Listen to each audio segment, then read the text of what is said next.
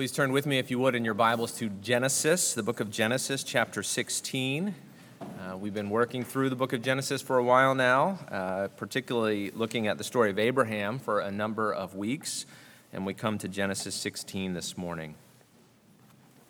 Before we read that together, though, let's pray together.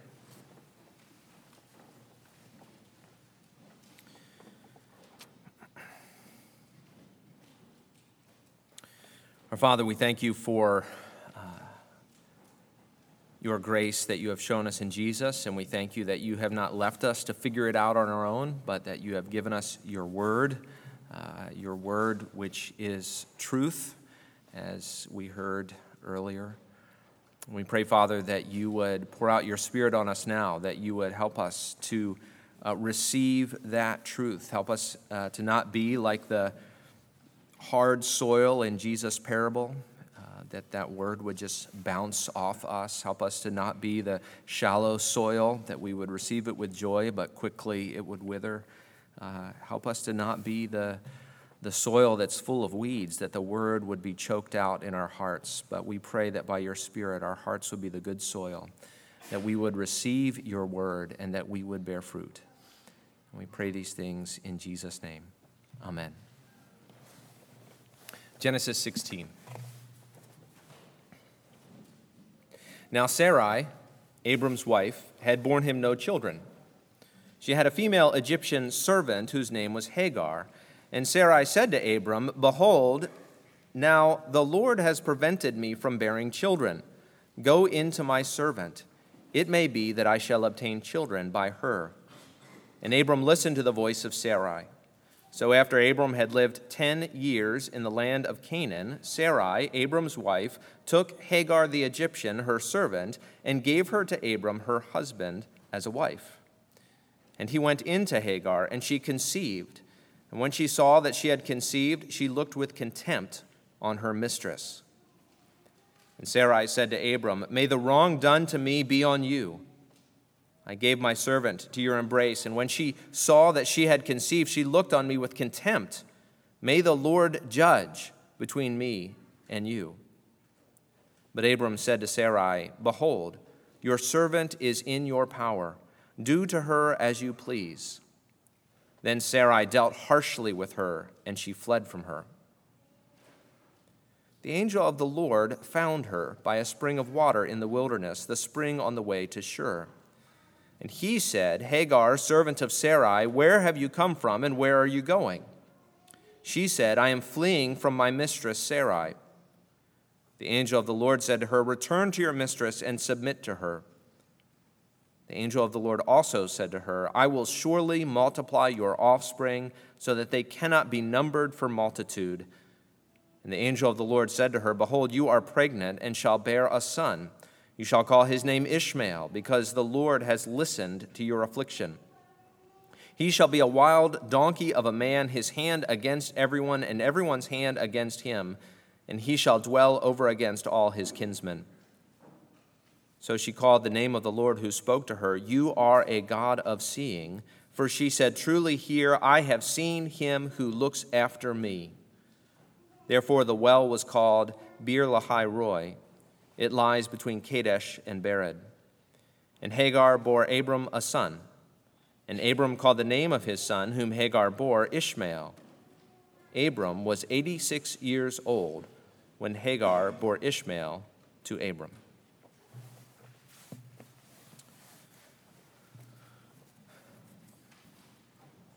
Some lessons are harder to learn than others. You may think, you may not, but you may think that I pretty much have it together. I'm not yelling at my kids up here. I'm not depressed at work up here. I'm not arguing with my wife or struggling with some deep sin. But this is just one more instance of a very common rookie mistake in life. Here's what we do. We compare our internal private life to everyone else's external public life. But most of us are able to keep it together on the outside in public. Not everybody, but most of us. It's when we are in the privacy of our own homes or in the privacy of our own thoughts that things begin to unravel. How do you respond when you are itching for God's vision of things to come about, but it hasn't happened yet? And God has promised in the Scriptures nothing less than a new creation, victory over sin, bodies that don't get sick, relationships that don't break down, and more. How do you respond when you are itching for God's vision of things to come about, but it hasn't happened yet?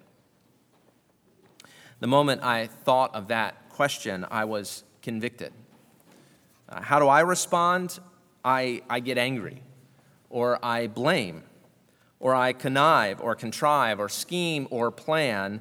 I pray a little. I'll do anything but wait. Wait for God's purposes to come about. But what if waiting is what God has called me to do? I want to make the world a perfect place yesterday, or at least my church, or at least my home, or at least myself, something. But God is calling me and you to wait on Him.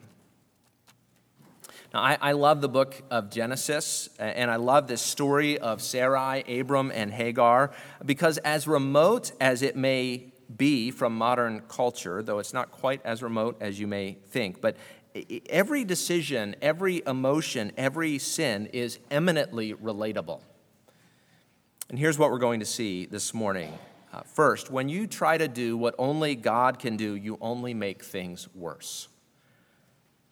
Second, God meets us in our helplessness. And third, therefore, what if God is calling you to wait?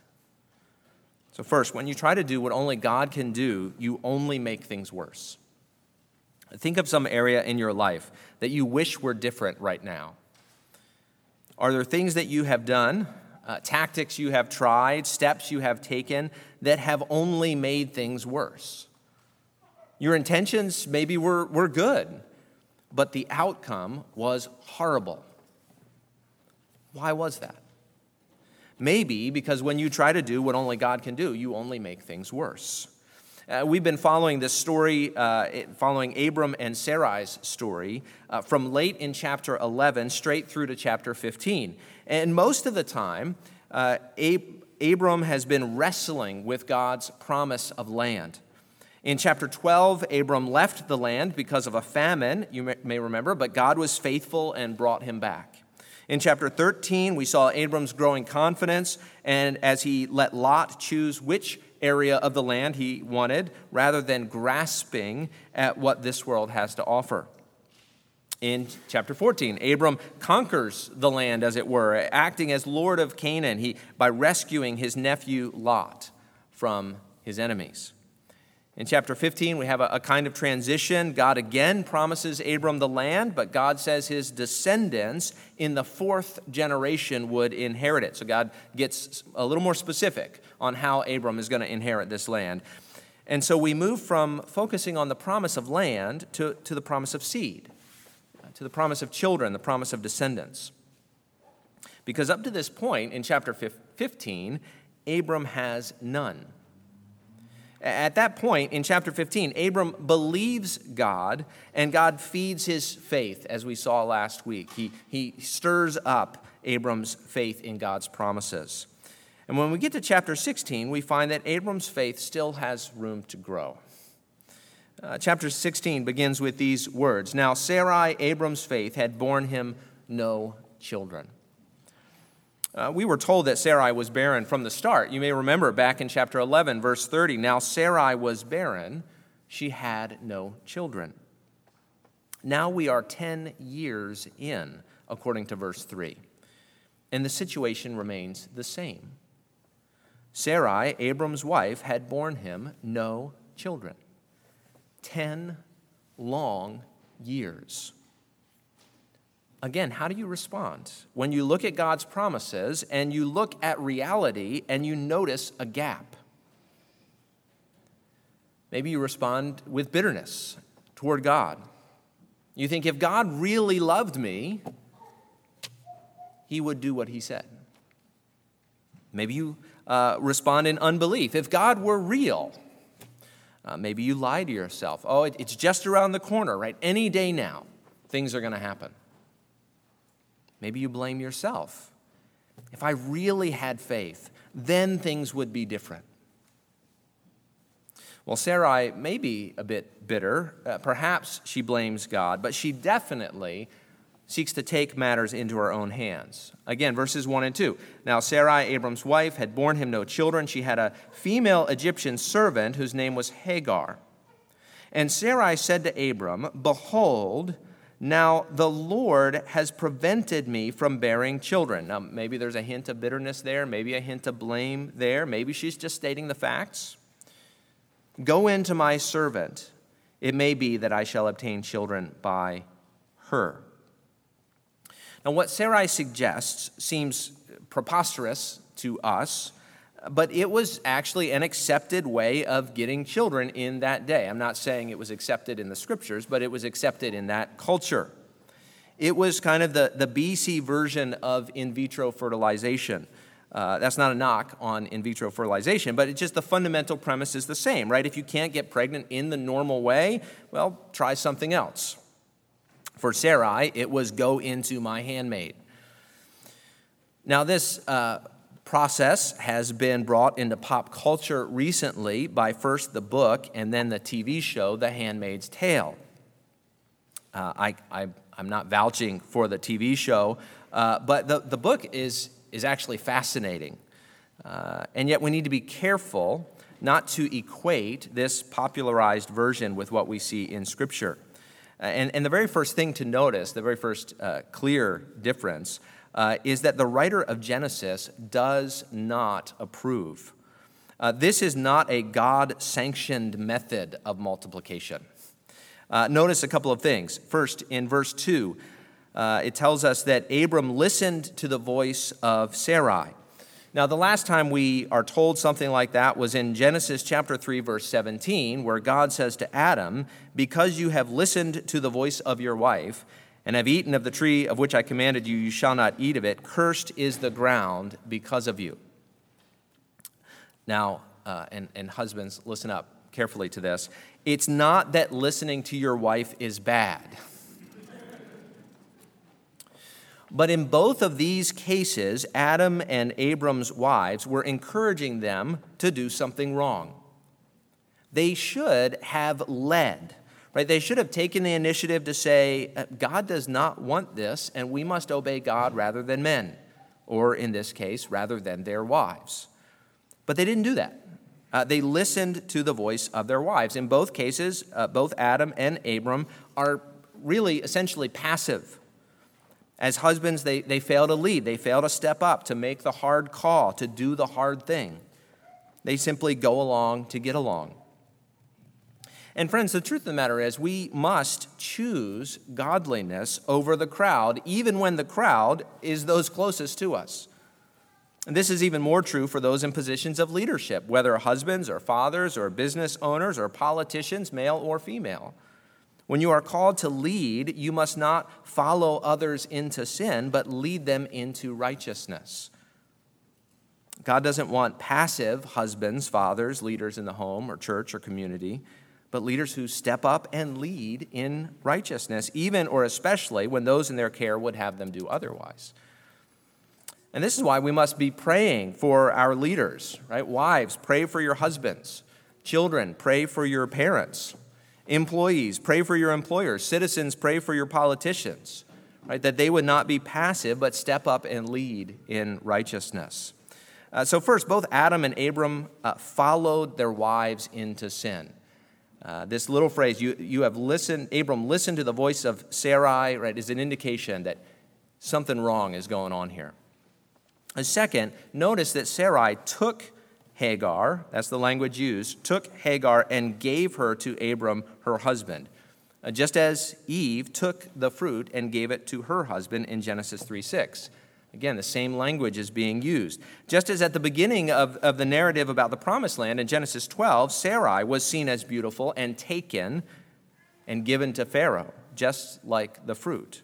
So now Sarai takes and gives Hagar just like the fruit. This is not coincidence, right? The writer is again cluing us in. Something is wrong here. This is not the way things ought to be. Well, what is the result? Hagar does get pregnant, and her response is to look with contempt on her mistress. She looks down on Sarai. And of course, Sarai isn't any happier than when the chapter started. Sin always makes us miserable, which is another clue, at least, by the writer that this was a bad move. In fact, in the next verse, verse 5, Sarai blames Abram for what has happened. And sadly, Abram still doesn't step up, right? He continues to play a passive role in verse 6. In verse 6, he says, Abram said to Sarai, "Behold, your servant is in your power. Do to her as you please." Then Sarai dealt harshly with her, and she fled from her. And notice a couple things about this story. First, absolutely everybody is in the wrong. There's no hero here. Sarai for her bitterness and her scheme, Abram for his passivity and complicity, Hagar for her gloating, Sarai for taking out her anger on Hagar. No one is blame-free here. But what is the root of the problem? Well, God had made a promise. He emphasized that promise in chapter 15. Abram's own son would be his heir. But 10 years have gone by. 10 long years. And Sarai begins to ask some questions. It's possible even that by this point she had entered into menopause. And when she says in verse 2, "Behold, now the Lord has prevented me from bearing children," she may mean my time is up. God's chance is past. It's too late, even for him. We'll have to go some other route. And here is the heart of the matter, right? God had promised. That promise has not yet come about. All human hope is lost. And from a human perspective, Sarai cannot be a part of God's plan. So she hatches a plan of her own. Here's what Paul says about these things in Galatians 4, and we'll come back to Galatians 4 again when we talk about Genesis 21. But Paul says this in Galatians 4:23, "The son of the slave was born according to the flesh, while the son of the free woman was born through promise." Now, we're getting ahead of the story a little bit, but it helps us understand Sarai. As far as Sarai is concerned, the power of the promise had failed. So she turns to the power of the flesh. She decided, God hasn't come through. I'll have to take matters into my own hands. And she might not have been doubting God's promise exactly, just helping it along, perhaps. But here's the thing. When you try to do what only God can do, you only make things worse. When we are tempted to take matters into our own hands or use the powers of this age, the powers of nature or politics or coercion or force to bring about God's ends, we will fail. Not only will we fail, we'll make things worse. God's purposes can only be brought about by God's power. You can't make a perfect world by the powers of this age. The powers of this age themselves are broken. You can't ultimately fix situations or people by the flesh. You can't convert your friends and loved ones. You can't convince your neighbors and coworkers by your ingenuity and insight. You can't overcome sin by simply trying harder or listening to the next self-help podcast. God's purposes can only be brought about by God's power.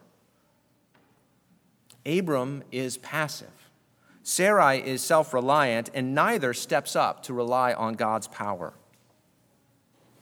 So again, what are you struggling with in life right now? What do you wish were different? What will be different on the last day when Jesus returns? Do you wish that you could make that happen right now? Are you impatient for God's promises to be fulfilled now?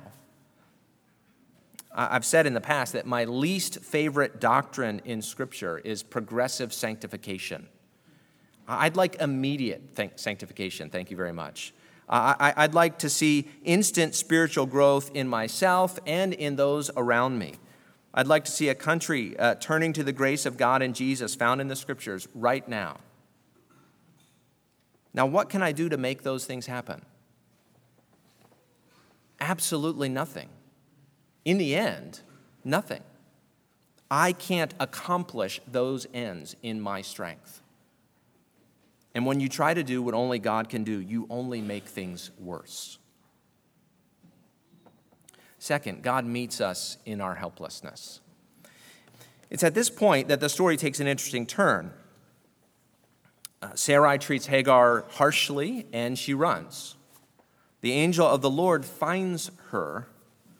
The good shepherd leaves the 99 for the one, right, until he finds his lost sheep. The angel of the Lord finds Hagar by a spring in the wilderness.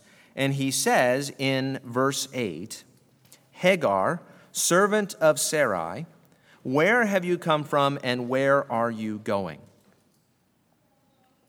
And by the way, this is another echo of Genesis 3. You may remember God came to Adam and said, where are you? And then in the next chapter, God came to Cain and said, where is your brother?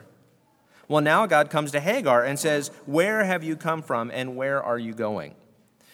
The only real difference is that Hagar is the only one of the three who answers honestly.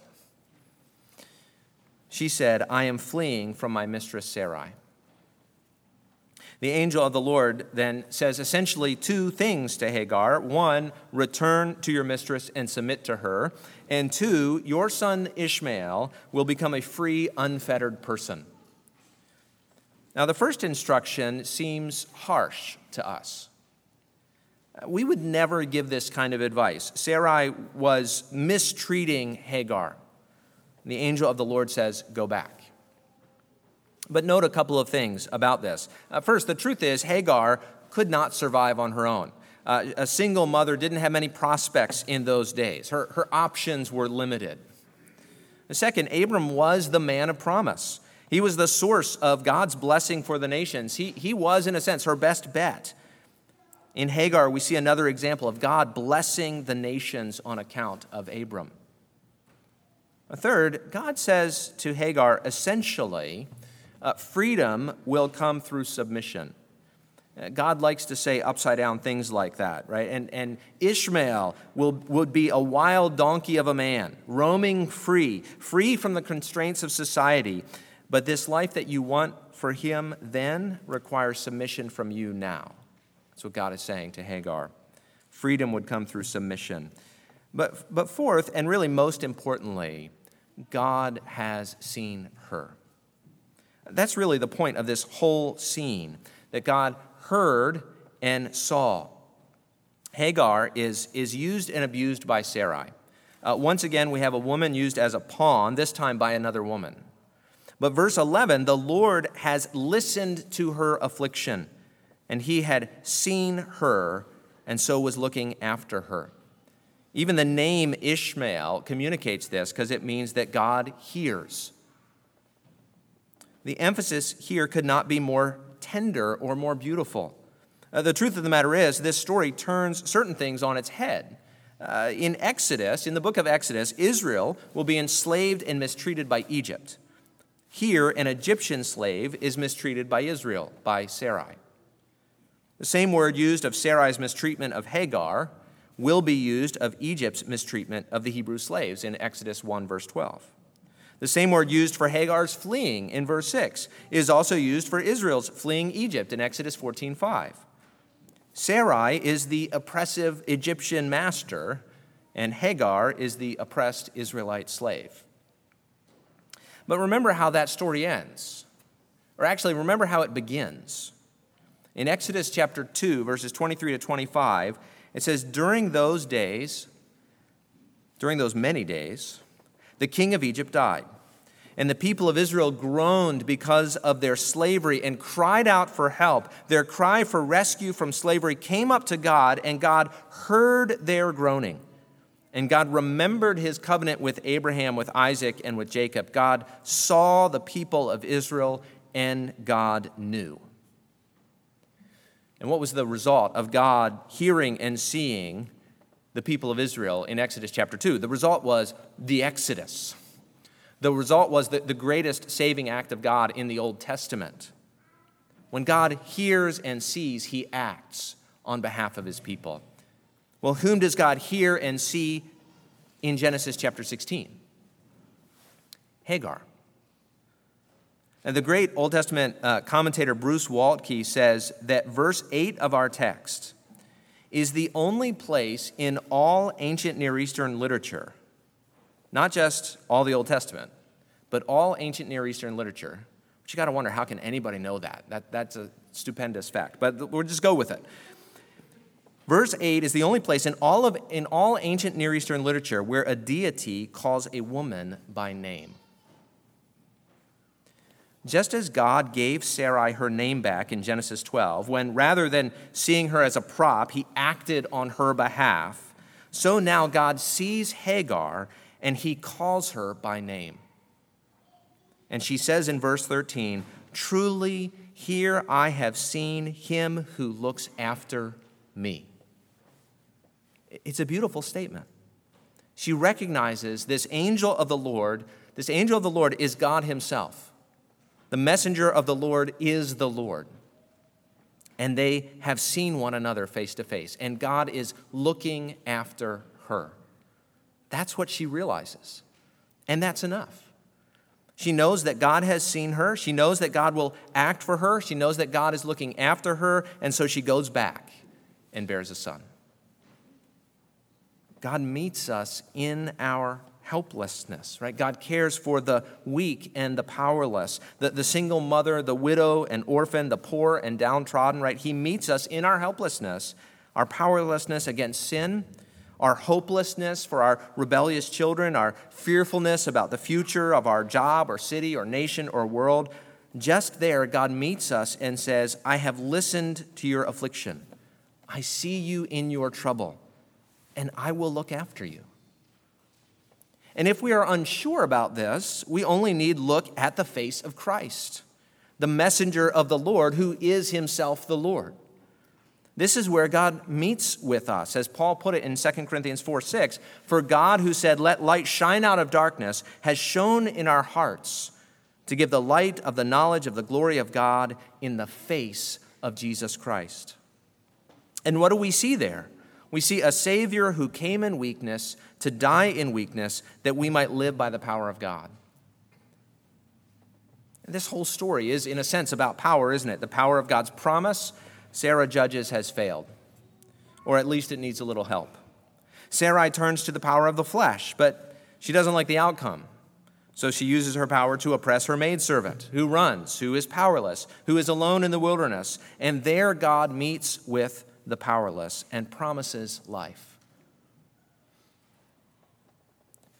Now, this all leaves open the question of God's promise. Is Ishmael the promised child or not? Will God's promise be fulfilled? Now, Sarai does not get what she wants. She says in verse 2, "It may be that I shall obtain children by Hagar." But in verses 15 and 16, we are told 3 times that Hagar bore a son for Abram, not Sarai. So what of God's promise? Is Sarai out and Hagar in? Well, that brings us to our last point. When you try to do what only God can do, you only make things worse. Well, where does God meet us? He meets us in our helplessness, in our powerlessness. And so third, what if God is calling you to wait? This whole mess happens because Sarai and Abram are not committed to waiting on God. Abram suggested back in chapter 15 that his servant might become his heir. It was a common practice for a childless man to adopt an heir in those days. But God says, "No, you shall have a son from your own body who will be your heir." And there's no such dialogue in chapter 16, though. Sarai doesn't say to God, "Well, what about this?" She simply takes matters into her own hands, and Abram passively stands by and watches, or maybe not so passively, but you get the point. Sarai and Abram are not willing to wait on God. But what if God was calling them to wait? Whatever you are struggling with, whatever promise of God you are holding on to, what if God is calling you to wait? That God shows up in our weakness does not mean he fulfills all of his promises in that moment. Sometimes God's answer is, wait. Just wait. Even Jesus, after completing his work on the cross by dying for sin, waited for 3 days in the grave for his Father to raise him from the dead. But God did just that.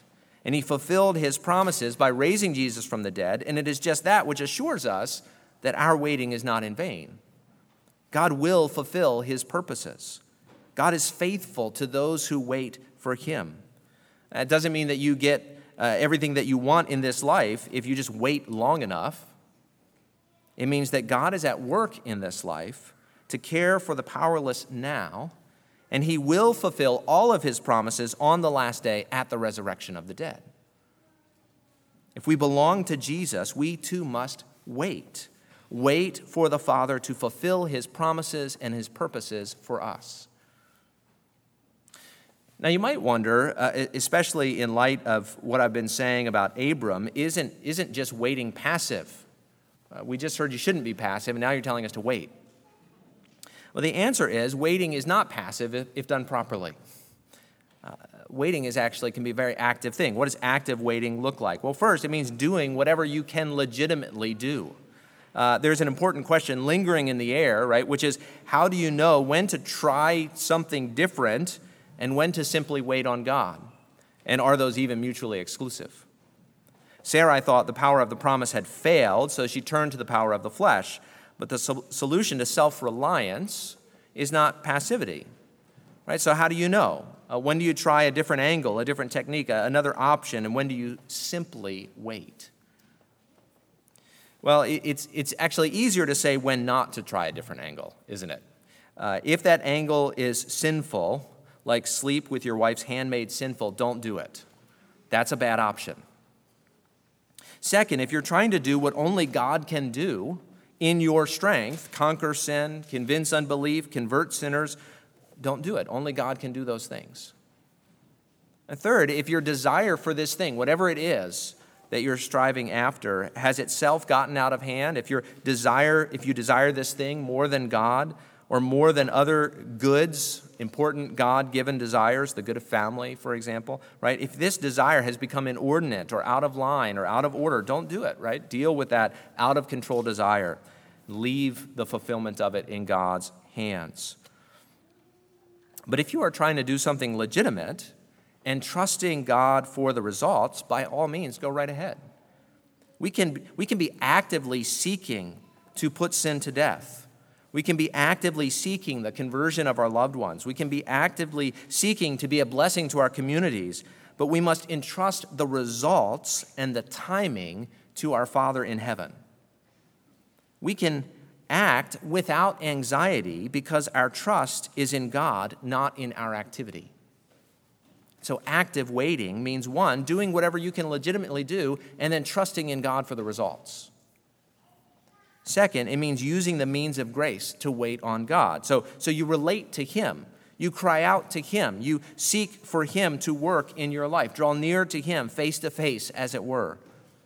God wants to use our struggles and our longings to draw us close to him. So draw close, right? Like Hagar in her powerlessness, whom God drew close to her, of course, like Jesus in the Garden of Gethsemane, where he prays to the Father, like Paul with his thorn in the flesh, where he turns to Jesus. Turn your pain and your tears into prayer. Draw near to God, and he will draw near to you, James says. So draw near to your Father as you wait. And so active waiting means, one, doing what you can legitimately do and trusting God with the results. Two, using the means of grace to wait on God, to cry out to him, to draw near to him in this time of waiting. And three, not complaining and grumbling and so on. When impatience appears, right, remind yourself of the promises of God and the faithfulness of God, that the race is not done and the battle is not over, that the cross comes before the crown, that through death comes resurrection, that our hope is kept in heaven for us by Jesus. And whatever we do or do not experience in this life, all things will be made new on the last day. That is our hope, and for that we wait.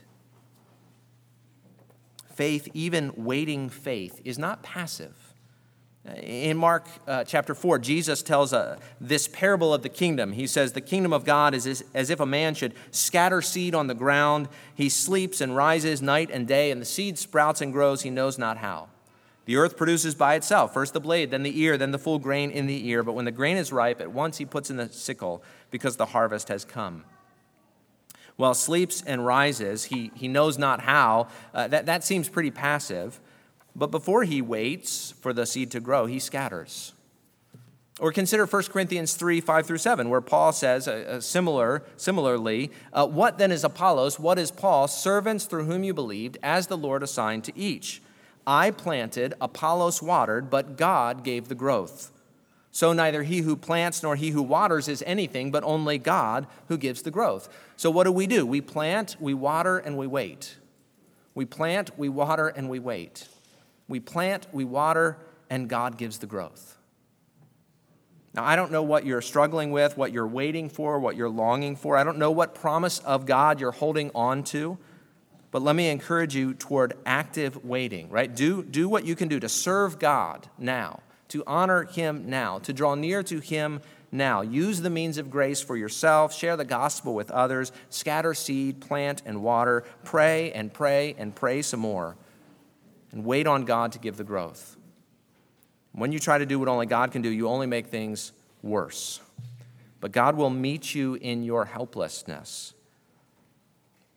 And what if God is calling you to wait? Let's pray. Our Father, we pray that you would teach us to wait on you, to trust in you, to remember your promises, and that as you raise Jesus from the dead, all of your promises will come true on the last day at the resurrection of the dead. Help us to long for and wait for that day and to walk with you in the meantime. We pray these things in Jesus' name. Amen.